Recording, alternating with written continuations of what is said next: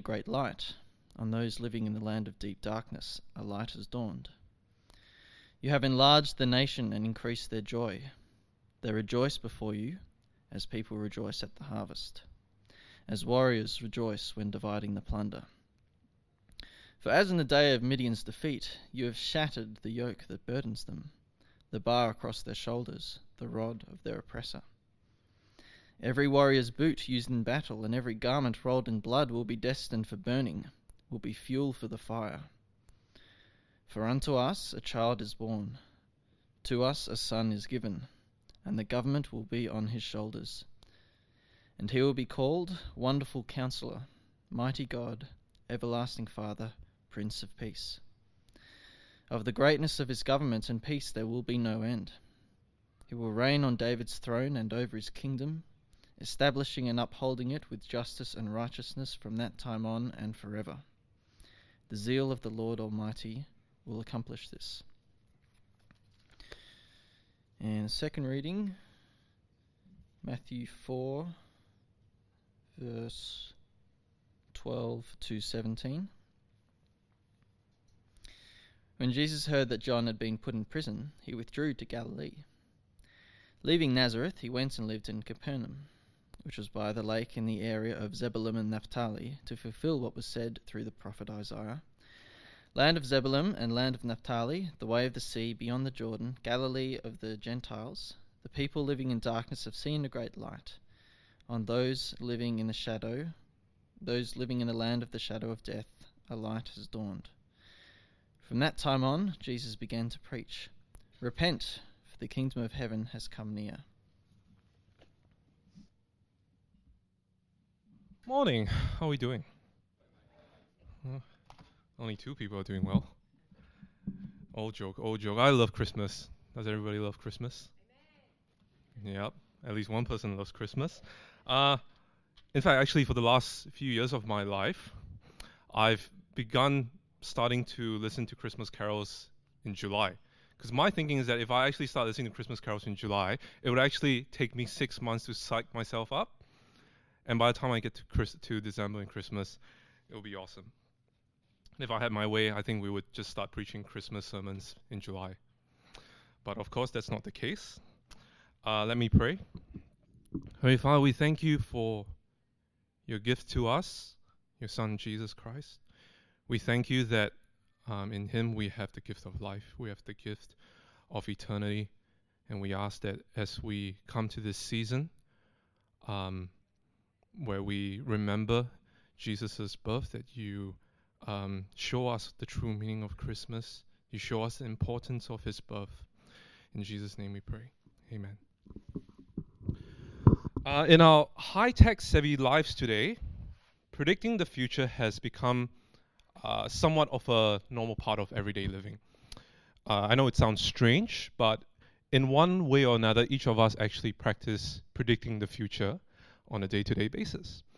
For example, everyone checks the weather app every day, don't they? Yeah? Checking the weather app is as if it's like the most natural thing. The first thing I wake up in the morning is to check the weather, to know, what's the temperature going to be like. Is it going to be raining? Is it going to be sunny? Am I going to wear shorts? Should I wear my jumper? Should I ride my bike, or should I drive to work? Or maybe like me, you might have a financial investment somewhere, and you know that predicting the future is actually part of the game. You have to be up to date with what's happening. You have to sieve through piles and piles of information, just trying to find out, maybe there's predicting where market trends might go. Maybe there's an untapped market opportunities. And to accurately predict the future and prophesize market trends is a much, much sought after gift and tool in our age, in our world today.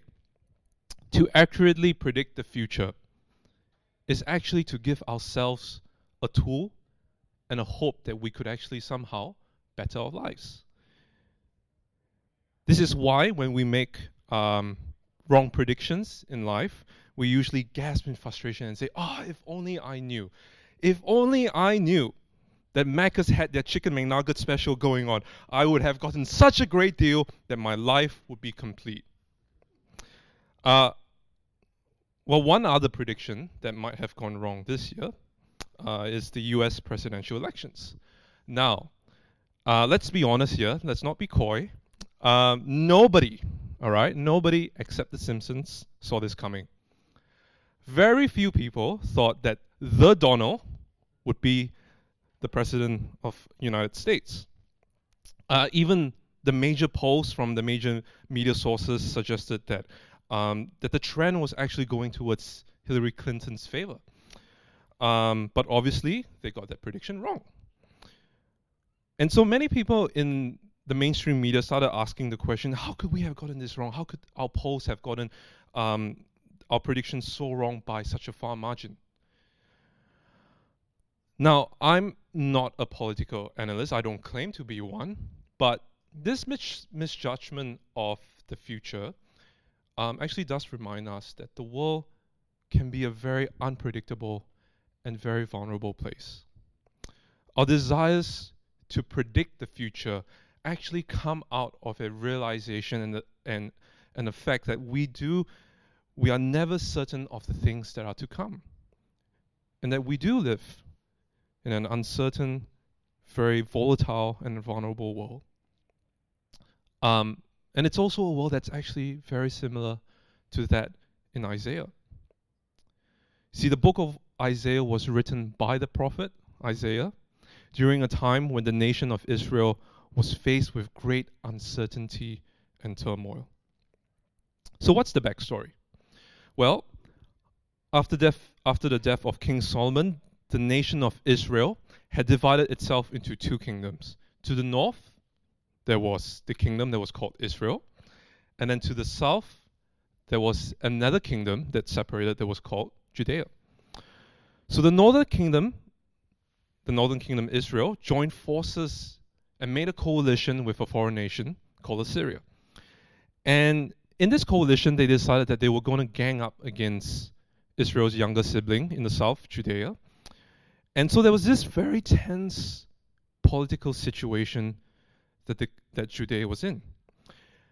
And the whole book of Isaiah is written to Judea to address this particular issue.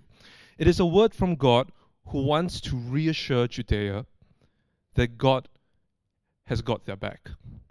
And also a plea to Judea not to give in to its bullies, not to give in to its enemies, or not to even make other forms of alliances and coalitions with its surrounding neighbors. So, chapter 9 of Isaiah, which is our reading for today, shows us a very specific picture of the future and what the world will look like beyond the Israel and Assyrian crisis. This isn't just a prediction of the future. It's not just fortune telling, but more like a plan, a blueprint plan of what God is going to do in the future. If I could use an illustration, when I was a young teenager, I got romantically involved with a girl, as most boys would have done. And unfortunately, that girl dumped me.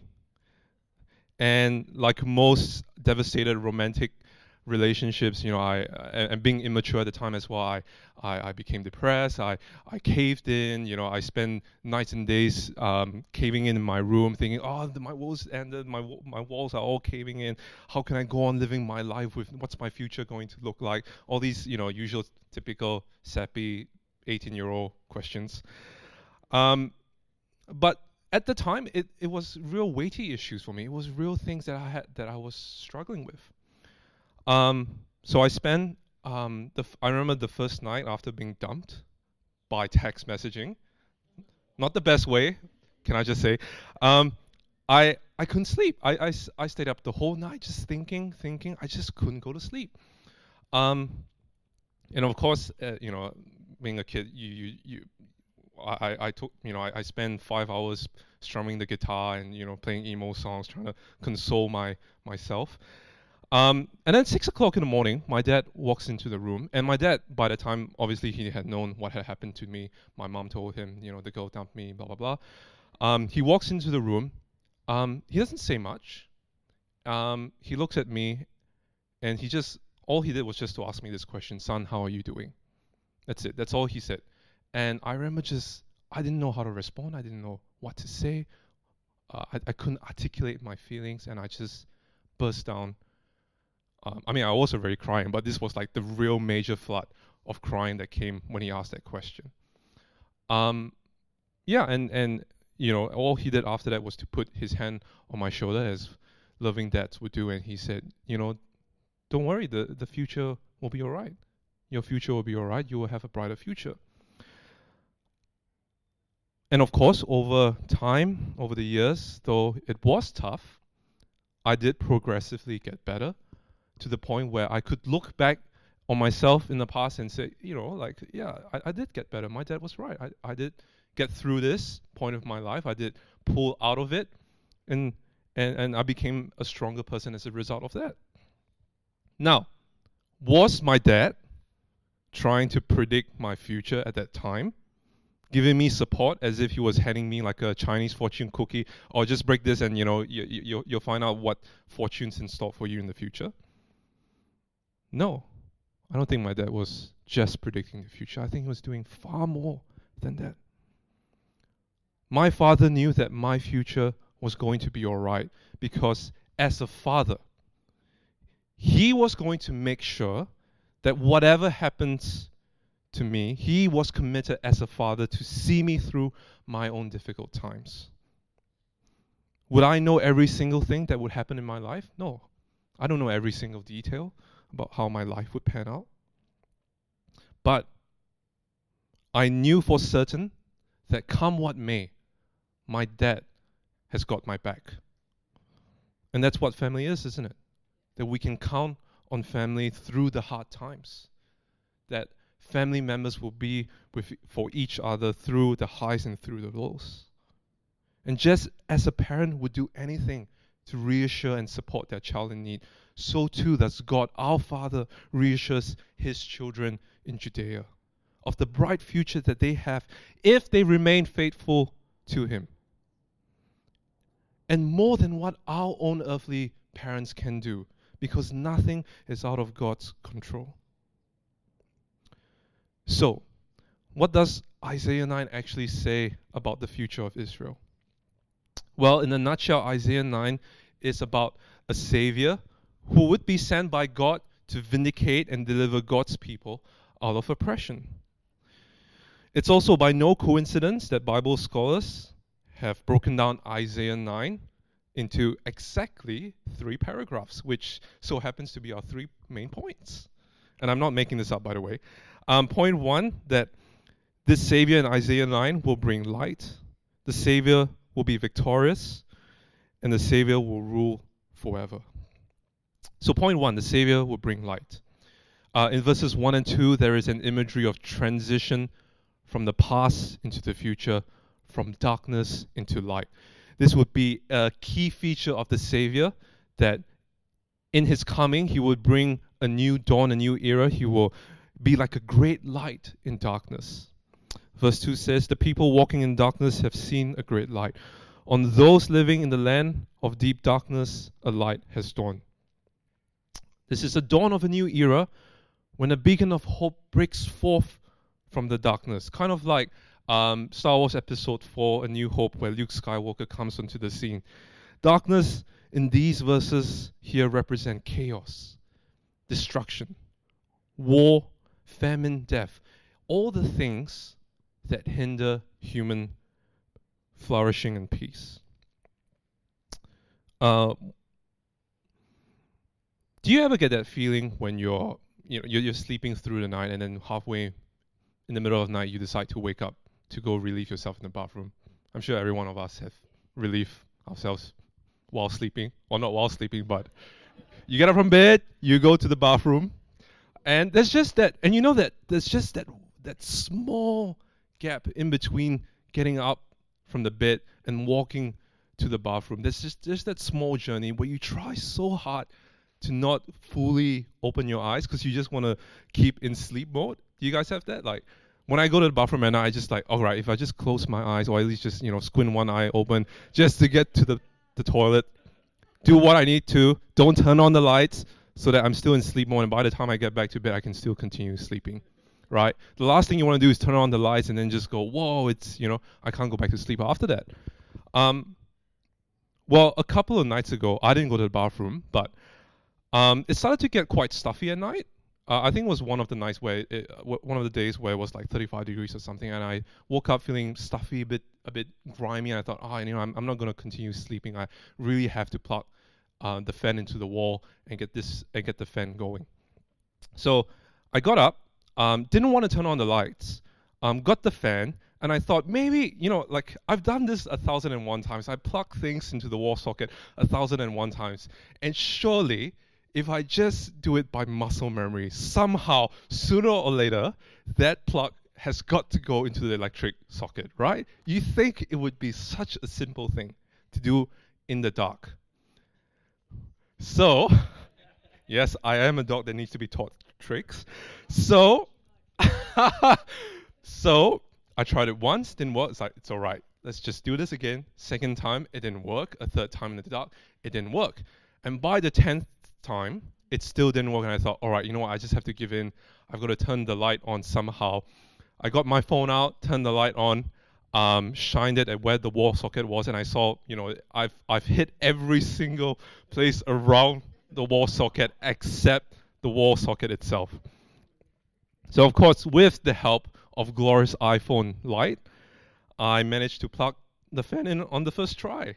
I mean, it's just so stupid, isn't it? Why did I have to try 10 times to get it right when I could have just turned the light on, or at least got the help of a torchlight to help me plug the fan into the wall?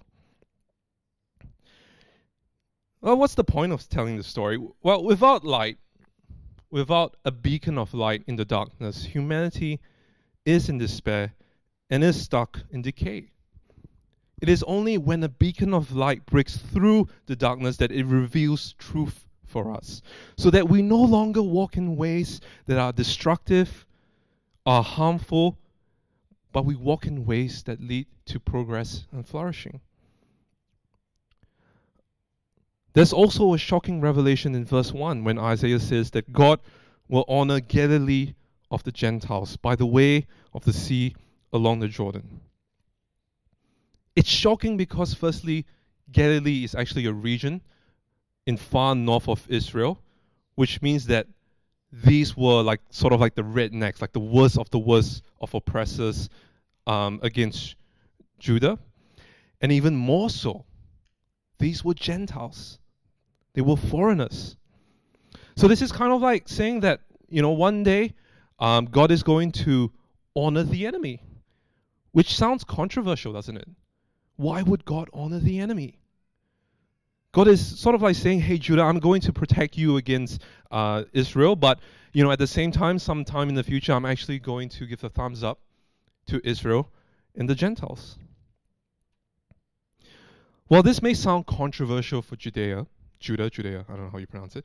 It's actually good news because it means that God is not only concerned for his own people to walk in the light, but also people from all nations and even the Gentiles. So there is a new dawn, a new era, not just for God's people, but also for their enemies and the foreigners. This new kingdom will be an all-inclusive kingdom. The Savior will bring light, and secondly, the Savior will bring glorious victory. Verses 3 and 5 then describe that the Savior will win a great battle in the future. But as a result of his victory, his people will rejoice with him and share in his victory and rewards. Verse 3 says, "You have enlarged the nation and increased their joy. They rejoice before you as people rejoice at the harvest, as warriors rejoice when dividing the plunder." In the ancient world, when a king or an emperor had won a great battle against his enemy, the king will, usually gather the spoils of war. He'll gather gather the gold, all the things that were valuable to the enemy, and he would divide the rewards amongst his warriors. Now, it perhaps wasn't always the case that kings and emperors would actually do that, because they weren't necessarily obliged to do so. It was only by their sheer generosity would his people and citizens receive the rewards of victory. So in its context, this is Isaiah showing to us that the Savior would be like a generous king who is victorious in battle and shares his rewards with his warriors. But not only will he be victorious in battle, the Savior will also fight the ultimate battle that will annul all other battles. Verse 5 says, every warrior's boot used in battle, every garment rolled in blood will be destined for burning, will be fuel for the fire. You see, the Savior will win a battle so great and so important that no longer will there be a need for any form of weaponry. No longer will there be a need for any military equipment. All weapons and military equipment will be discarded into the bin and into the fire. Can you imagine that? A world that exists without any weapons. And not just because people are made to surrender or give up their weapons. This isn't like, like how John Howard got all gun owners in Australia to give up their guns. But simply because there is just no need for weapons anymore. Peace will reign on earth. We will live in harmony. We will live in unity with each other. So much so, there is no need to fight. And because there is no need to fight, there is no need to have weapons of destruction. Wouldn't that be something? Wouldn't that have huge implications for the world? Not to live in violence, to live in peace. No more wars, no more fighting, no more squabbling. What a wondrous thought that is, to live in a safe world, couched in the arms of God, knowing that all the battles have been defeated through one person, the Savior's victory. The Savior will bring light. The Savior will be victorious. And thirdly, the Savior will rule the world forever. And we get to some of the most potent verses, in my opinion, in the Bible. These are some of my own personal favorite verses. Verse 6, for to us a child is born, to us a son is given, and the government will be on his shoulders, and he will be called Wonderful Counselor, Mighty God, Everlasting Father, Prince of Peace. Of the greatness of his government and peace there will be no end. He will reign on David's throne and over his kingdom, establishing and upholding it with justice and righteousness from that time on and forever. The zeal of the Lord Almighty will accomplish this. Now, it's no surprise that if you were going to rule a kingdom and if you were going to rule a country, having a title is important. No one's going to let someone by the name of Larry rule the world, right? No one's going to let someone by the name of Harry or Tom rule the world. And many kings and queens have indeed had various titles associated to them. You could think of perhaps titles like the Prince of Wales, the Duke of York. And most of the time, these titles would sometimes say something about the person. Something like, maybe King Richard the Lionheart, maybe Genghis Khan the Great, or Alexander the Great. And these titles symbolizes power. They symbolize strength and makes these rulers somewhat desirable. Now, nobody would want to walk around ruling the world with a title like Queen Bloody Mary, right? Or maybe even a title like this, John George I, Elector of Saxony, also known as the Beer Jug. It's not the most glamorous title to have. Titles do reflect who a person is and why they should rule or not rule. And so verse 6 gives us a list of what the Savior will be called, and it is an amazing list. It is tremendous. Titles do reflect who a person is and why they should or should not rule. It says, Wonderful Counselor, Mighty God, Everlasting Father, the Prince of Peace. These are titles that shows us the Savior's power, His sovereignty, His glory, and His splendor. There is so much that we could unpack from these titles, and I encourage you to go back in your own time to read up what these titles actually mean. But there's a flip side to this, that these titles, while they do represent strength, splendor, and glory, they're also given to a child, a son who will be a gift to us. It is a gift that is not only powerful and mighty, but also gentle and humble in nature. Verse 7 then concludes by saying that this Messiah will be legitimate because he will descend from the line of David. The line of David because King David was God's chosen anointed king. And a king from David's line means that it will be of God's own choosing.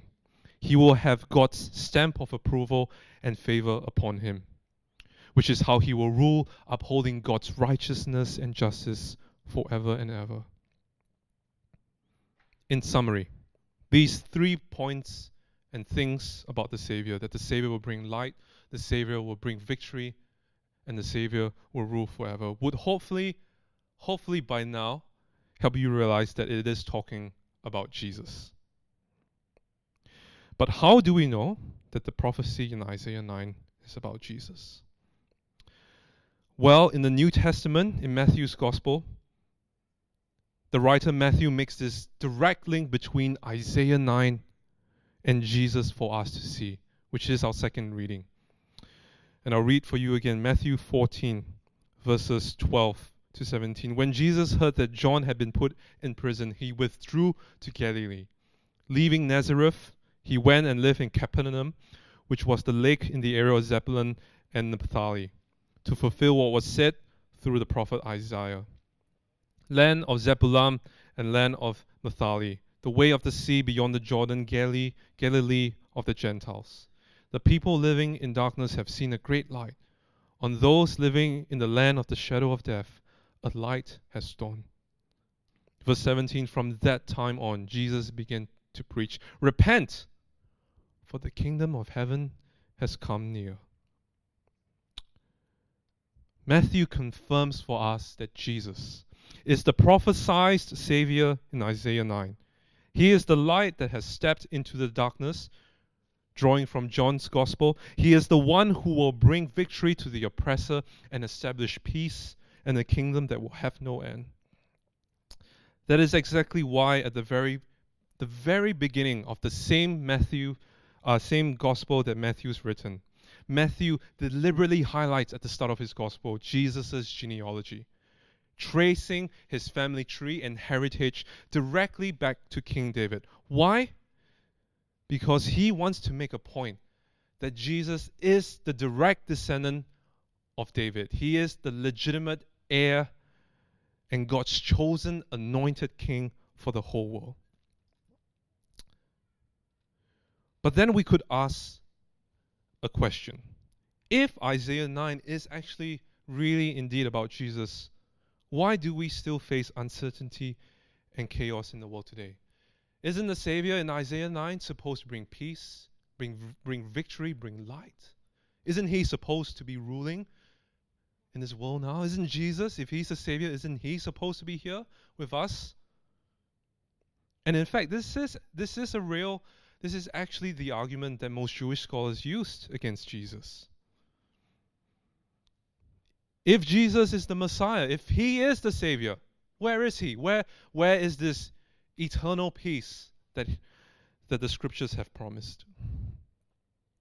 And in some sense, they are right. And if we have left it there, I would say I would say that Jesus isn't the Savior of the world, as Isaiah 9 had foretold. But we've missed out something very important, and that is Jesus' death on the cross.